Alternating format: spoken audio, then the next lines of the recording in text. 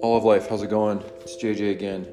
Just wanted to give you guys a word of encouragement as we find ourselves smack dab in the middle of this COVID situation, and many of us are wrestling with boredom or uncertainty or loss of job. There's just a lot going on.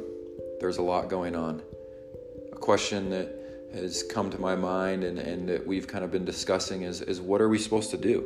What are we supposed to do during this time? For many of us, it feels like we're not supposed to do anything, right? We're supposed to sit at home and stay away from others, and that in that sense is doing our part. But what are we supposed to do as Christians? How are we supposed to think? You know, it's been interesting. I've looked in the media for even just glimmers of hope, right? Anybody who thinks that maybe there's a glimmer of hope. And most say that this thing is going to get worse before it gets better, and it's began to have a real impact on my heart. It's began to have a real impact on my heart as I have almost been a little bit depressed about just all the despair. And I'm not sure if all that's true. Maybe the situation regarding COVID-19 will get worse before it gets better.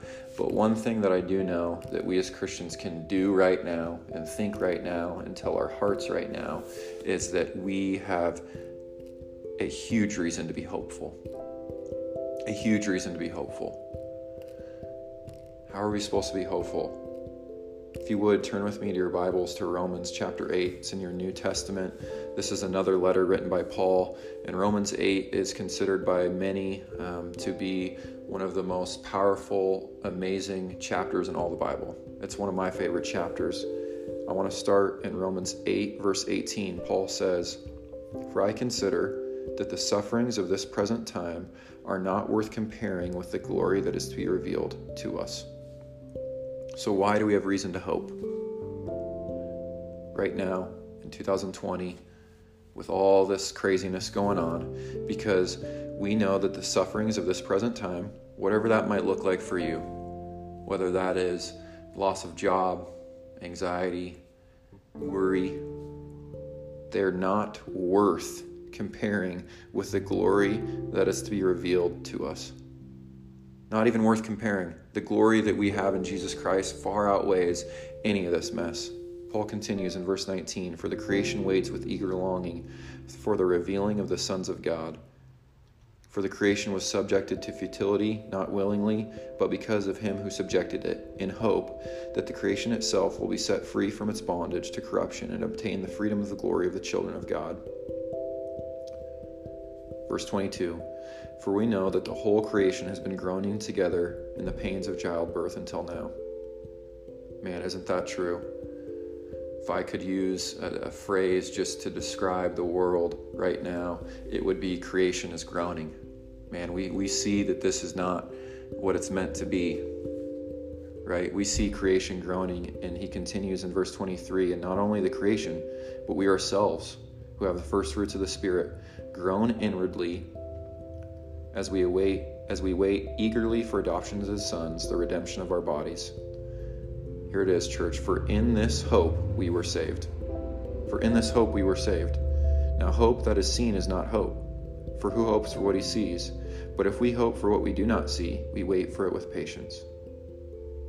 We have so much to be hopeful for. Paul in Philippians says to live as Christ and to die as gain, right? Whether we're here in the body doing the work of Jesus, we can be hopeful, and how much more glorious will it be to see him face to face. So let's be a people whose anthem during this time is an anthem of hope. I think that's so countercultural to what we see really everywhere. Let's be hopeful. And again, that doesn't mean that this situation might not get bad, but we are thinking in eternity through the eyes of God, saying, hey, in Jesus, you have a reason for hope. I know this sucks right now, but we have a reason to hope. I know you might have lost your job right now, but we have a reason to be hopeful. And here's the good news. Skip down to verse 31. What then shall we say to these things? If God is for us, who can be against us? He who did not spare his own son, but gave him up for us all, how will he not also with him graciously give us all things? Who shall bring any charge against God's elect? It is God who justified. Who is to condemn? Christ Jesus is the one who died, more than that, who was raised, who is at the right hand of God, who indeed is interceding for us.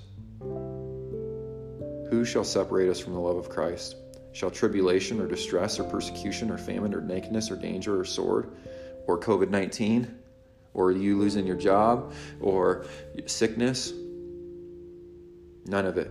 As it is written, for your sake we are being killed all the day long. We are regarded as sheep to be slaughtered. Verse 37, no, in all these things we are more than conquerors through him who loved us. For I am sure, Paul says, that neither death, nor life, nor angels, nor rulers, nor things present, nor things to come, nor powers, nor height, nor depth, nor anything else in all creation will be able to separate us from the love of God in Christ Jesus our Lord. Jesus promised in the Great Commission that he's with us always, even to the end of the age. He's with us. Whatever pain you're going through right now, whatever anxiety you're going through right now, whatever you're going through, he's right there with you. We don't have a God who's far off, who hasn't felt the pain that we experience. We have a God who's been through it. He lived as a human and experienced what pain was. And he took all of God's wrath on the cross for you and I. And for those reasons, we are more than conquerors in Christ Jesus. So again, let's not be naive or ignorant to the fact that this thing is really hurting people and people are really dying from this.